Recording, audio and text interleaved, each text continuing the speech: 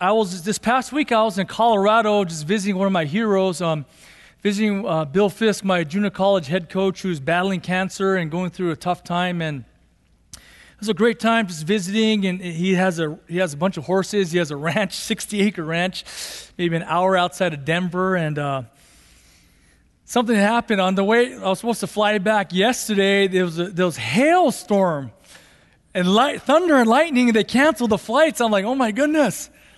I'm like, what's going on? So I was thinking, how's this going to work out? And I'm grateful. We got the last flight out and flew into Ontario last night. So grateful. Evidently, God wanted this message preached today here at Evergreen SUV.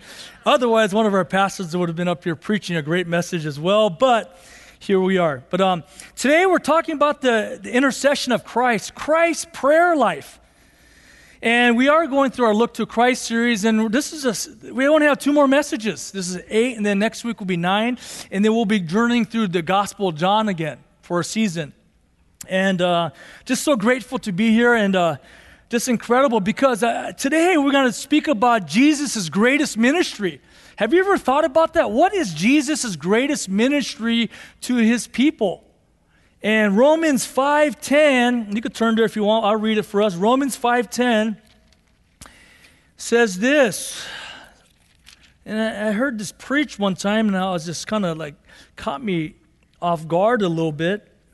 Romans 5:10 says this, for if while we were enemies, we were reconciled to God through the death of his Son. Jesus' death and resurrection on the cross reconciled us to the Father, gave us peace with the Father. No longer enemies, but brothers and sisters, friends of God. But then comma, my NASB version, comma, much more. What is this much more ministry?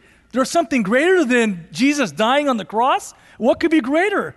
Right? And it says this, much more, having been reconciled, been at peace with God, we shall be saved by his life. By his life, there's a greater, much more ministry that Jesus does for us. And I'm journeying, okay, what has Jesus been doing since he's been back into heaven? Have you guys thought about that? We every year, Christmas time, Good Friday, we study about his death. And then he was buried, and on the first day, on Sunday, he was resurrected. That's Easter. It's already built into the calendar. We're going to preach Christ's resurrection at least once a year, but we're going to be, obviously, we preach it more than once a year. But what has Jesus been actually doing as he sits at the right hand of God? Let's turn to Hebrews 7:25, okay? Hebrews in the back of the Bible. This is just stunning. As I was studying this is taking me to a whole nother level of what has Jesus been doing. I'll read it for us. Hebrews 7:25, Jesus is described as our high priest. And it says, therefore he is able also to save forever those who draw near to God through him, through Jesus, since he, Jesus, sitting at the right hand of God for over 2,000 years, always lives to make intercession for them. What does that mean, Pastor? That means Jesus has been constantly been praying for us since he's ascended back into heaven.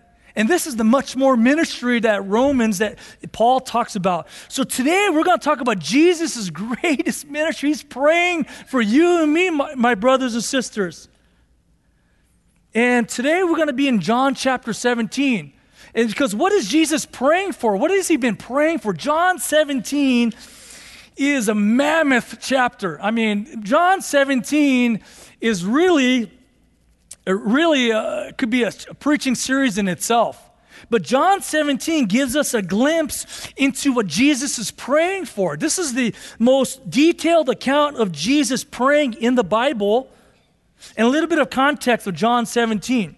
John 17 is a very emotional time for the disciples and for Jesus. Jesus just got done washing the feet of the disciples. Jesus just finished up with the Last Supper.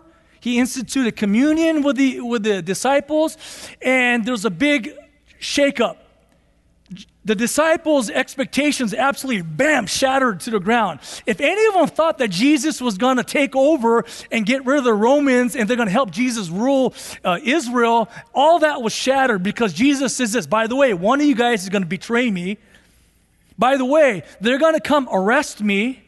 And by the way, I'm going to die. And so the disciples were like, what? And by the way, I'm leaving you guys too. And the disciples must have been thinking, whoa, hold on, Jesus. We left a profitable fishing business to be with you. I used to have a tax collecting business to be with you. I left a lot. I left family and friends to be with you. And now are you telling me you're leaving me? What? So this whole prayer is about encouraging the disciples, the 11 faithful disciples, the true 11 true disciples. The setting is they're on their way to crossing the Kidron Valley to the Garden of Gethsemane, where Jesus will be arrested and betrayed. And so Jesus is praying out loud, and the purpose, like I said, was to comfort his disciples hours before his crucifixion. I mean, can you imagine the intensity right there with the disciples and for Christ himself?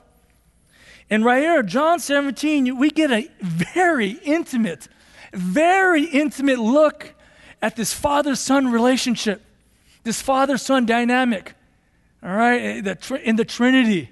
Jesus is speaking. We get to just be like a fly in the wall and hear what they talk about. So let me just pray. Let me just pray before we get to read the scriptures here. Father, I thank you for this time. I thank you for your word. Jesus, we thank you that you graciously had your prayer recorded here in John 17. Thank you that we're able to see your heart, what's on your heart, and what you pray for, what you've been praying for us constantly since ascending to the right hand of God. So, Father God, I just pray that this gives us greater confidence in what you have done and what your Son is praying for. Help us to look to you more with greater confidence, knowing that you're praying for us, knowing that you are acting as our high priest, Lord Jesus, that you are interceding for us nonstop. So God, we thank you, Lord. In Jesus' name, amen. So let's rise. We're going to be at John chapter 17. I will be reading out the NASB version, the New American Standard Bible. And I'm just going to read all 26 verses. And this is a prayer for the disciples and for you and me. Let's read Jesus' prayer, John 17. Jesus spoke these things, and lifting up his eyes to heaven, he said, Father, the hour has come. Glorify your Son, that the Son may glorify you. Even as you gave him authority over all flesh, that to all whom you have given him, he may give eternal life. This is eternal life, that they may know you, the only true God, and Jesus Christ, whom you have sent. I glorified you on the earth, having accomplished the work which you have given me to do. Now, Father, glorify me together with yourself, with the glory which I had with you before the world was. I have manifested your name to the men whom you gave me out of the world. They were yours, and you gave them to me, and they have kept your word. Now they have come to know that everything you have given me is from you.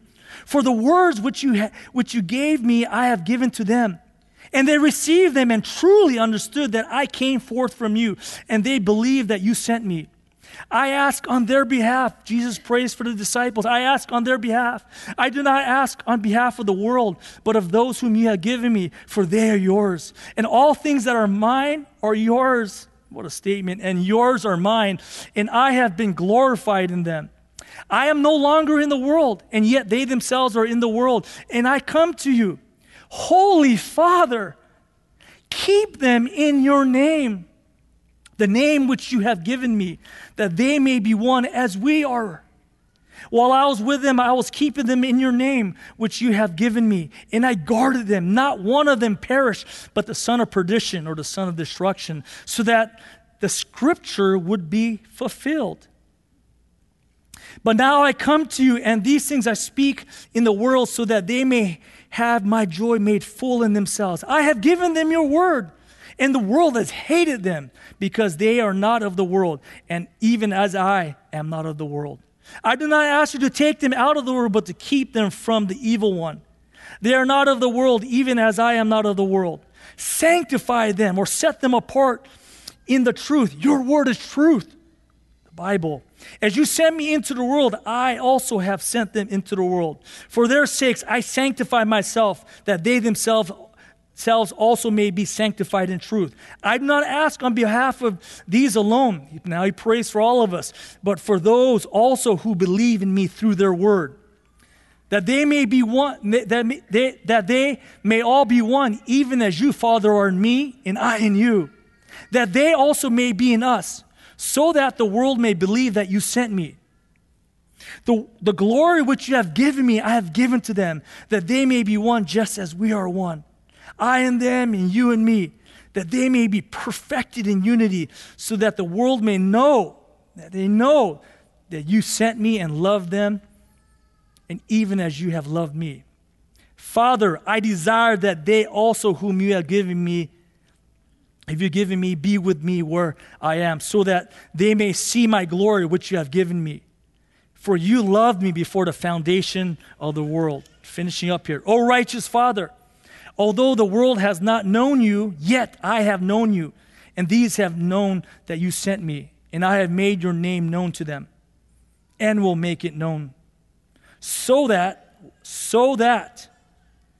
the love which you loved me may be in them and I in them. Let's pray. Father, we thank you for your word. By your Spirit, I pray your word will be preached. I pray you will be glorified through this. I pray your saints will be edified and built up to trust in you more, that we will have a clear picture of you as we look to you. Thank you, Jesus. May you be glorified. I pray, Jesus, that you will be preached faithfully today through your word. In Jesus' name, amen. Please have a seat. Coach Fisk. Who's Coach Fisk? He's a man who gave me a chance. He's one of the pillars of my life, one of my heroes. In a transitional time in my life where I was graduating out of high school, where should I go? I went to junior college. I went to Mount Sac Junior College. And I would tell Coach Fisk and Tona, his wife, who are dear brothers and sisters, they love the Lord, praise God. I said, you know what? Next to following Christ, next to asking my wife to marry me, this might be the top 3 or 5 decisions of my life to go to Mount Sac. It was a massive decision.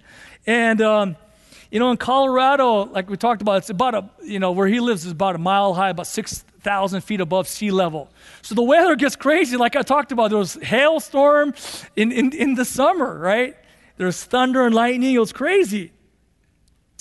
And, you're way up there. But as I was talking to Coach Fisk, this is just a few days with him. I'm trying to honor him. At the same time, I'm trying to learn and get more inspiration for this coach. What would you impart to me?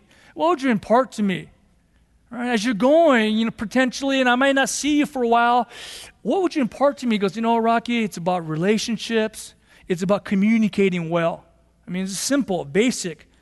And we only could cover really the mountain peaks of the man. There's no way I could learn everything about him.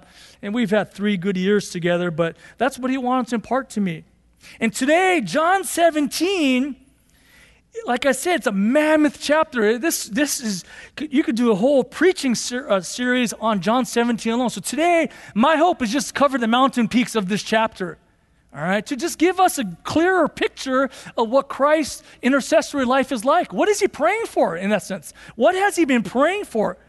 And this is what I want to cover with us today. In the first part of John 17, just to give you a quick flyover, 1 through 5, verses 1 through 5, he's basically praying for himself. And Jesus is basically about the Father's glory. It's all about the Father's glory. And then from 6 to 19, now he prays specifically for the 11 disciples. And then from 20 to 26, then he includes all of us in this prayer.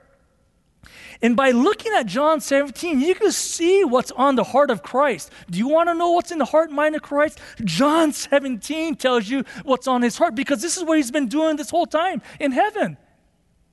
You'll know what's on your heart, what's important to you, but what you pray about. Brothers and sisters, what do you pray about daily? What captures your heart so that you're constantly praying about these things? This is who you are. This is what you treasure. We're going to see right now in John 17 this intimate look between this conversation between the Father and Son, what's on Jesus' heart. And what Jesus prays for, I'm just going to give you ahead of time, and then we'll keep reviewing it. But these 4 things, or these 4 mountain peaks that I could see out of these things, we're going to cover the second half of John 17 from 11 to about 26. Okay? Jesus is praying for our protection, first of all. If you're a note taker, write this down, but it'll be on behind me soon as we go through the points. Jesus is praying for our sanctification, number 2. Number 3, Jesus is praying for our unification. Number 4, and lastly, he's praying for our glorification. These are the main mountain peaks of what Jesus is praying for us. So for the first point, Jesus is praying for our protection. John 17:11 says this, I am no longer in the world. Jesus is anticipating, I'm leaving. I'm no longer going to be shoulder to shoulder with you anymore, disciples. And so he's praying and covering. And it says, and yet they themselves are in the world. The 11 disciples, they're going to stay in the world. They're not going to go up with Jesus immediately. They have work to do. And I come to you. And then here's the petition. Holy Father, keep them in your name. Keep them, in another sense, protect them in your name. In another sense, how does this idea of keep in the original language has this idea of restrain. Like any good parent here, or any soon-to-be parents, would restrain things from your children because they're not ready to handle certain things. You withhold some things, all right? So it's through rules or just not letting them have things. And what does Jesus pray for our protection for? What does the Father protect us from? Number 1, it's eternal security. If you're in Christ, you are eternally secure in Christ. All right? You're a son or daughter of Christ. Number 2, he protects us from tests we're not ready for, trials or temptations we're not ready for yet, things that will destroy us or crush our faith. He protects us from these things. So number 1 here, he protects our eternal security. He says, in your name. And what backs that up? It's the Father's name. What does that mean? That means the Father's character, the Father's nature. God is faithful. God is all-powerful, all-knowing, ever-present. This is the God that's protecting you and me, our salvation. In John 10, it was just talked about the Good Shepherd before. It says this, that Jesus holds us in his hand and no one is able to snatch us out of his hand. And then Jesus ramps it up even more. The Father holds us in his hand and no one can take us out of his hand. Nobody. So our eternity is absolutely secure. Philippians 1:6, I want to read this for us. Philippians 1:6 is so incredibly encouraging passage. It says this, for I am confident, Paul writes, I am confident. I know for a fact, I am confident of this very thing, that he who began a good work in you, the Father who chose us, who began a good work in you, will perfect it until the day of Christ, meaning the Father will ensure that salvation is absolutely carried out. Isn't that a joyful thing to know that, brothers and sisters?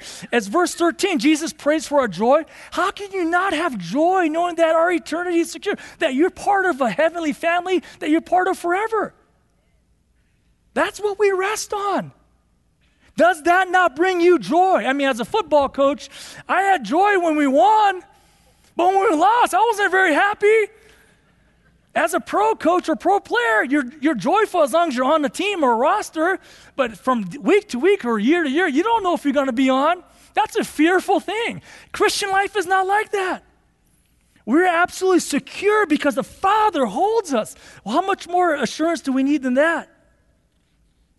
It's not even about our faithfulness, it's about God's faithfulness. That's the key. Now, right here in verse 12, I want to read this here for us. While I was with them, Jesus is speaking, I was keeping them in your name. He was protecting us, the disciples as well, which you have given me. And I guarded them, and not one of them perished, but the son of perdition, so that the scriptures will be fulfilled. All right, so you say, Rocky, well, what about Judas, right? This is talking about Judas clearly, the son of destruction. Judas was never part of God's family. And what's absolutely sobering about Judas is this. Judas hung out with Jesus for 3 years. Listened to every morsel of teaching that Jesus taught. Saw every miracle that Jesus did. Perhaps even preached. Perhaps even performed miracles himself. But Judas was never part of the family. he was never part of Jesus' body. And what's startling and sobering for us is this. How many of us have grown up in the church? I'm a first-generation Christian. Concerns I have for my own children is that they've known nothing but a Christian dad, Christian mother, Christian church, Christian friends, Christian school, all that.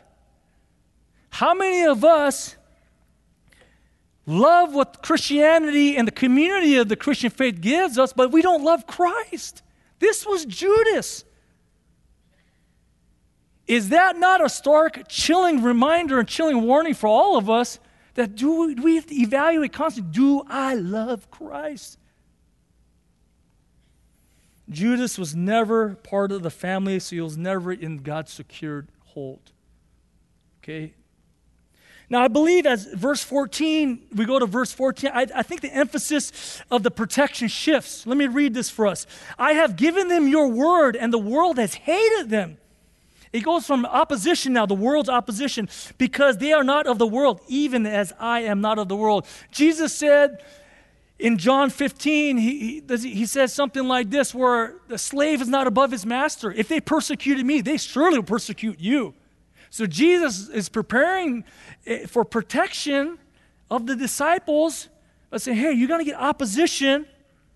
You guys are missionaries where you live, whether abroad or locally. So missionaries, brothers and sisters, you will face opposition. The world is against you. When it says the world, is the world system. The world system, satanic system, is against you and me. And so Jesus, I believe, starts going to this area of protection from tests we are not ready for, tests or trials that we're not ready for. Verse 15, it says this, I do not ask you to take them out of the world, but to keep them or protect them from the evil one, from Satan himself. Let me give you a cross-reference here. We're going to be going from, I think 1 Corinthians 10 gives us a great illustration of what Jesus is talking about here in terms of protection. We know this verse, many of us, is a very famous verse, 1 Corinthians 10:13. So remember, this idea of keep in the original language means to restrain, okay, to hold back. All right, so let's read 1 Corinthians 10:13. I think it'll be behind me. No temptation or trial or test has overtaken you, but such as is common to man. And God is faithful. This is the key. God is faithful, who will not allow you to be tempted. God restrains. Who will not allow you to be tempted beyond what you are able to handle. But with the temptation will provide the way of escape also, so that you will be able to endure it. This idea of temptation is a test or trial. God doesn't allow you to go through a test or trial that you're not ready to handle. All right, in that sense, a test or trial that will destroy your faith. Let me give you a picture of what happened in the garden. What happened to Jesus in the garden? He was betrayed. Judas comes, betrays him with a kiss, and the troops came and take Jesus. Now, have you ever found it very interesting? What about the 11 disciples? Not one of them was arrested? Think about that. How did that happen? And I've been to this garden of Gethsemane. It's not like a forested area where you can hide in all kinds of different places. It's kind of open. So you run. They didn't even catch one. How's that? It's a miracle. God did not allow any of the 11 disciples to be arrested because they were not ready for that. Do you remember what happened to Peter with a simple slave girl? Questioned him, don't you know him? They go, I don't know him. What do you think what would happen to them under the pressure of being arrested and saying, hey, you're going to be murdered, just like your Lord if you don't denounce Christ? Right? I mean, as I thought about that, whoa, the Lord restrained them from going through that. They would be arrested later, and at later time, they'd be ready to handle that trial or that test. This is a way where Jesus is praying, protect my sheep from trials or tests that they're not ready to. Things that will to cause them to walk away from the faith. It's incredible as you just see how this is happening. So Jesus is praying for our protection. our eternal security, which produces incredible joy, and then our protection from tests and trials we're not ready for. And here's a side note, brothers and sisters, if you are going through a trial right now, just know that the Father believes that you're able to handle it. Your maturity level in Christ allows you to handle it. You may not handle it perfectly, but it's not going to destroy your faith. Just know this, that the Father is allowing you to go through some things right now to grow your faith. It's not to destroy your faith, but to grow, elevate your faith from one level to another. Trust the Father. Trust Jesus' prayer. Let's go to point number 2. Jesus is praying for our protection. And number 2, Jesus is praying for our sanctification. What is sanctification? We use this term often. Okay, think in your mind, your heart, how would you define sanctification? How would you describe it to a younger Christian or one of your children or your grandchildren? How would you describe what sanctification is? In a nutshell, I'd say becoming more like Christ, right? Holiness, being set apart, right? You want to become more like Christ. That's what sanctification is. And Jesus is praying for our sanctification. Let's turn back to John 17, verse 17. Jesus says, sanctify them in the truth. Your word is truth. There's a direct correlation to how much Bible you know in your heart that leads to your sanctification. If you do not know the Bible very well, you do not know Christ very well. Therefore, you cannot copy him very well. Right? The Bible says, I have treasured your word in my heart so that I will not sin against you. Right? It's not even about head knowledge, but in your heart, how much scripture, how much truth about Christ do you have planted in there, treasured up, stored up in your heart so that you will not sin against God, live a sanctified life. The Bible, as we talked about last week, is sufficient, inerrant, that means without error, and authoritative. You could trust the scriptures. This is God's word. There's a direct correlation there. Ephesians 5 talks about how Christ washes the bride with the word, right? So the Bible, scripture, truth, washes us to become more pure and holy like him, right? This is what Jesus is praying for. Now, let's go back to 1 Corinthians 10. There's a beautiful picture here. 1 Corinthians 10, I know many of us have heard that scripture before about God protecting us from temptations we're not ready for. But let me give you a little bit of context of 1 Corinthians 10. This is a powerful, powerful chapter. I couldn't get my eyes off of 1 Corinthians 10 as I was drawn there. The context, this is talking about Paul rehashing the Israelites in the wilderness before they got into the promised land. Or this is an absolutely chilling example of us not to be like. This is a chilling example of disqualified members. Millions. And they say that again, millions of people were killed by God in the wilderness and not allowed into the promised land, rendered ineffective for his use. Millions of dead bodies and corpses lie in the wilderness before they could enter into the promised land. Why were they to occupy the promised land? It's to establish the kingdom of God and to evangelize that whole area. None of these men and women were allowed to come in except for 2. Let me read 1 Corinthians 10, 5, and 6. Nevertheless, with most of them, that was a huge understatement, all but 2, most of them, okay? Most of them, God was not well pleased. For they were laid low in the wilderness. What does that mean? They were killed. They died in the wilderness. Dead, rotting bodies in the wilderness. Useless to the master. Now these things happen. Why? Look at this. This is such a sobering thing. Now these things happen as examples for us to learn from bad examples how not to be. Okay? So that we would not crave evil things as they also craved. What? Why were they disqualified? Okay, that's the question. Why were they disqualified? As you go on through chapter 10 of Corinthians, it tells you why. Why were they rendered ineffective in the world? The first 4 verses in 1 Corinthians 10 talks about how they were to experience God's goodness. Think about this now. This is very scary here. Think about this. This is very scary because think about the life of Judas. He experienced the goodness of Christ for 3 years. The Israelites experienced God's goodness in the wilderness for 40 years. And it says, but they loved the world. Not the people of the world, but the world system. They loved the world too much.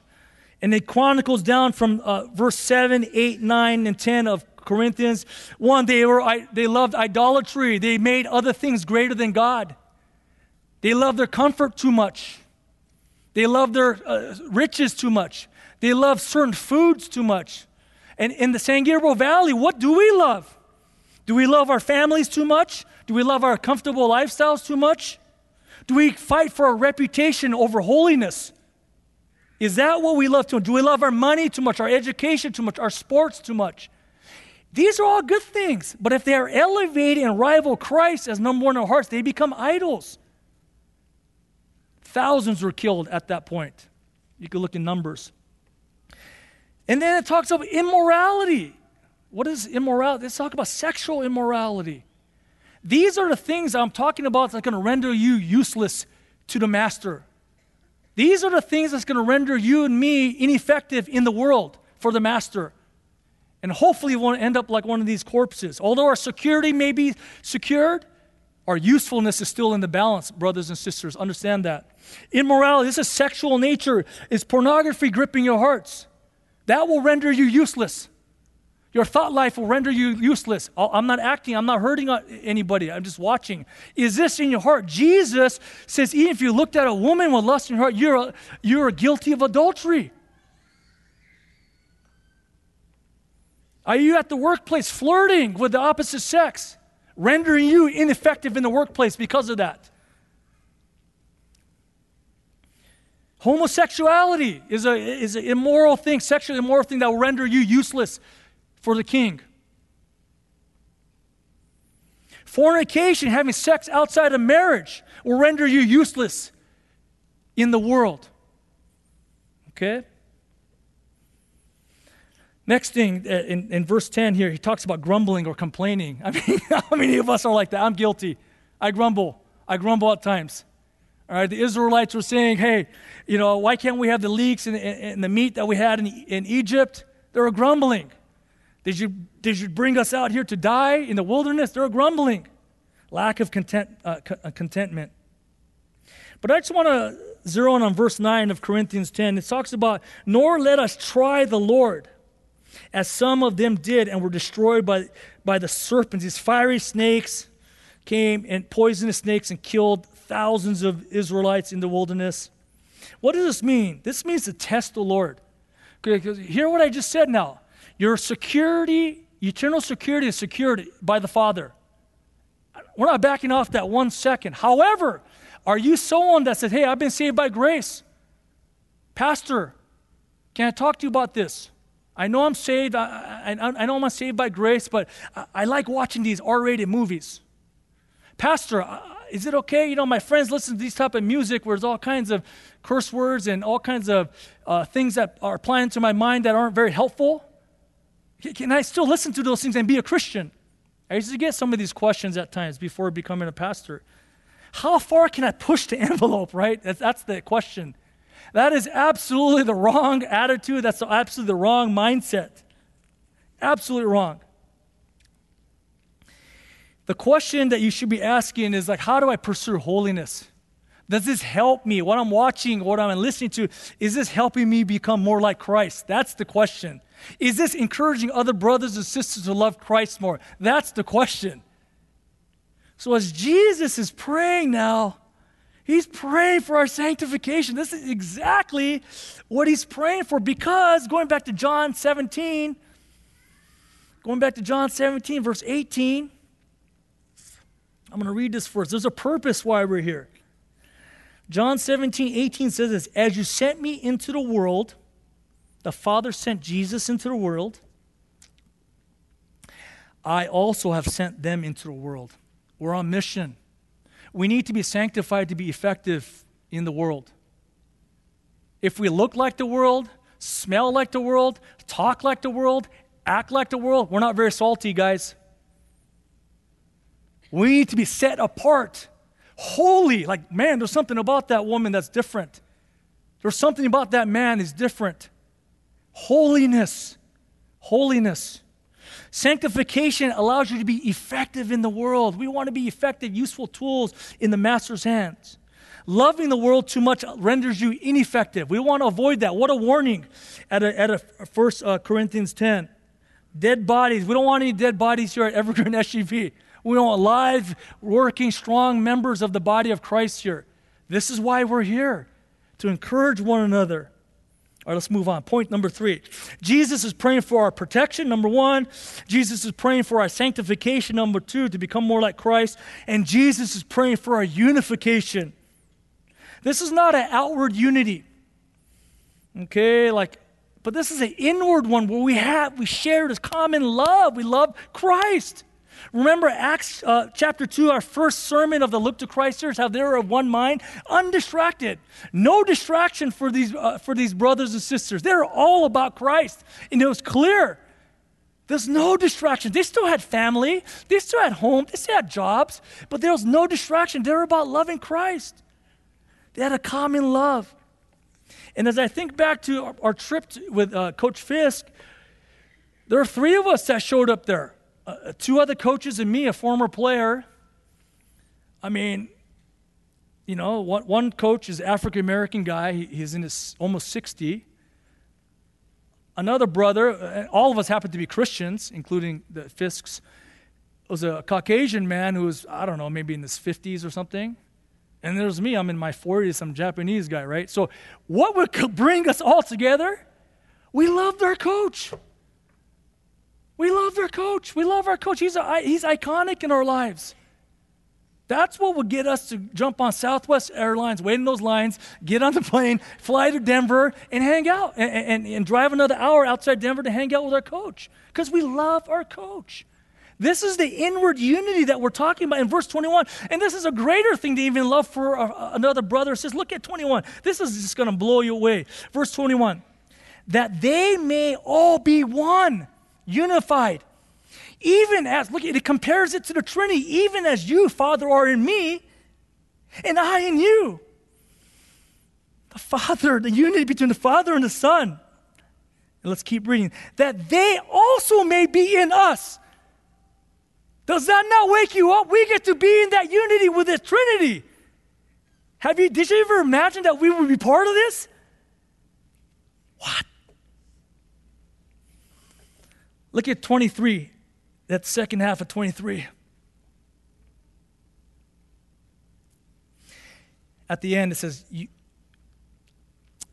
you sent me and loved them, talking about us, even as you have loved me. The Father loves us with the same type of love he has for the Son. How can you not have joy? I mean, what else do you need to know? Sermon's over. Let's go. I mean, that's all you need to know, right? The Father loves me like with the same type of love he loves the Son. It's too much, but there's a purpose in this. There's a purpose in this. Unification leads to a powerful witness. Look at the end of verse 21. So that the world may believe that you sent me. Bam. Let's look at the end of verse 23. So that the world may know that you sent me. Unification of the brothers with this Trinitarian type unity leads to an incredible witness. Incredible witness. All right, we got to land this plane here. Let's go to the 4th point here. 4th point. Jesus is praying for our protection. Jesus is praying for our sanctification. Jesus is praying for our unification. And now Jesus is praying for our glorification. Verse 24 might be the crown jewel of this whole chapter here. All right, just one verse. Jesus is praying, Father, I desire, so this is what Jesus wants. This is his heart's desire. Father, I desire that they also whom you have given me, God the Father gives the church to Jesus as a love gift. What does he want? Be with me where I am. Jesus actually wants to be with us. How does that not make sense? He's the head, we're the body, we're connected. Of course the head wants to be with the body. The husband wants to be with his bride.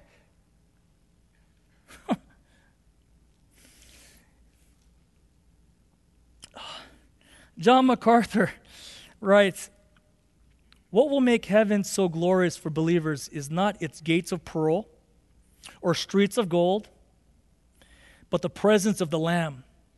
Their supreme joy will be to dwell in the house of the Lord forever, experiencing perfect, intimate, holy fellowship with Him, uninterrupted, and all the saints forever back in the Garden of Eden. Jesus gets us back, and this is what He's praying for. And by the way, what has this got to do with glorification? We're at verse 24, second half. Be with me where I am. Why? So that they may see my glory which you have given me. Wow. We still contend that the Bible is the greatest picture of Christ on this side of eternity. You want to know Jesus, you read the Bible. This is the clearest picture we have. But it says it's like a mirror. As we're beholding in a mirror in 2 Corinthians 3, says it's like beholding a mirror. As we stare at Christ's image, like as looking at a mirror, we are transferred from one level of glory to another. Back in the ancient times, 2,000 years ago, mirrors were made out of polished metal, like bronze. So it's not like the type of mirrors that we even have in our bathrooms. So it's kind of blurry. It's kind of, it's kind of warped. Maybe something that we've seen like at Chuck E. Cheese. You got those funny mirrors, right? So you have a good idea, but not the clearest idea. So the Bible says, this is just going to blow you away. When we see Christ, I'm just going to read it for us. It might be behind me. 1 John 3:2 says this, Behold now, we are children of God. It has not appeared as yet what we will be, meaning we're not glorified yet. We know that when He appears, when we see Him, we will be like Him because we will see Him just as He is. Boom. Not only do we get to be with our Lord, we get to see Him, and then we're transformed into a glorious state. No more sin. How many of us are dealing with physical ailments? No more physical ailments. No more relational hurts. No more temptation. No more battle between the spirit and the flesh. That's gone. We're going to be like Jesus, the one that we love. So it's finishing up here. Jesus' greatest ministry is His intercessory work. He's praying for these things. These things are guaranteed because He's praying for us. What did He say right before in John 16?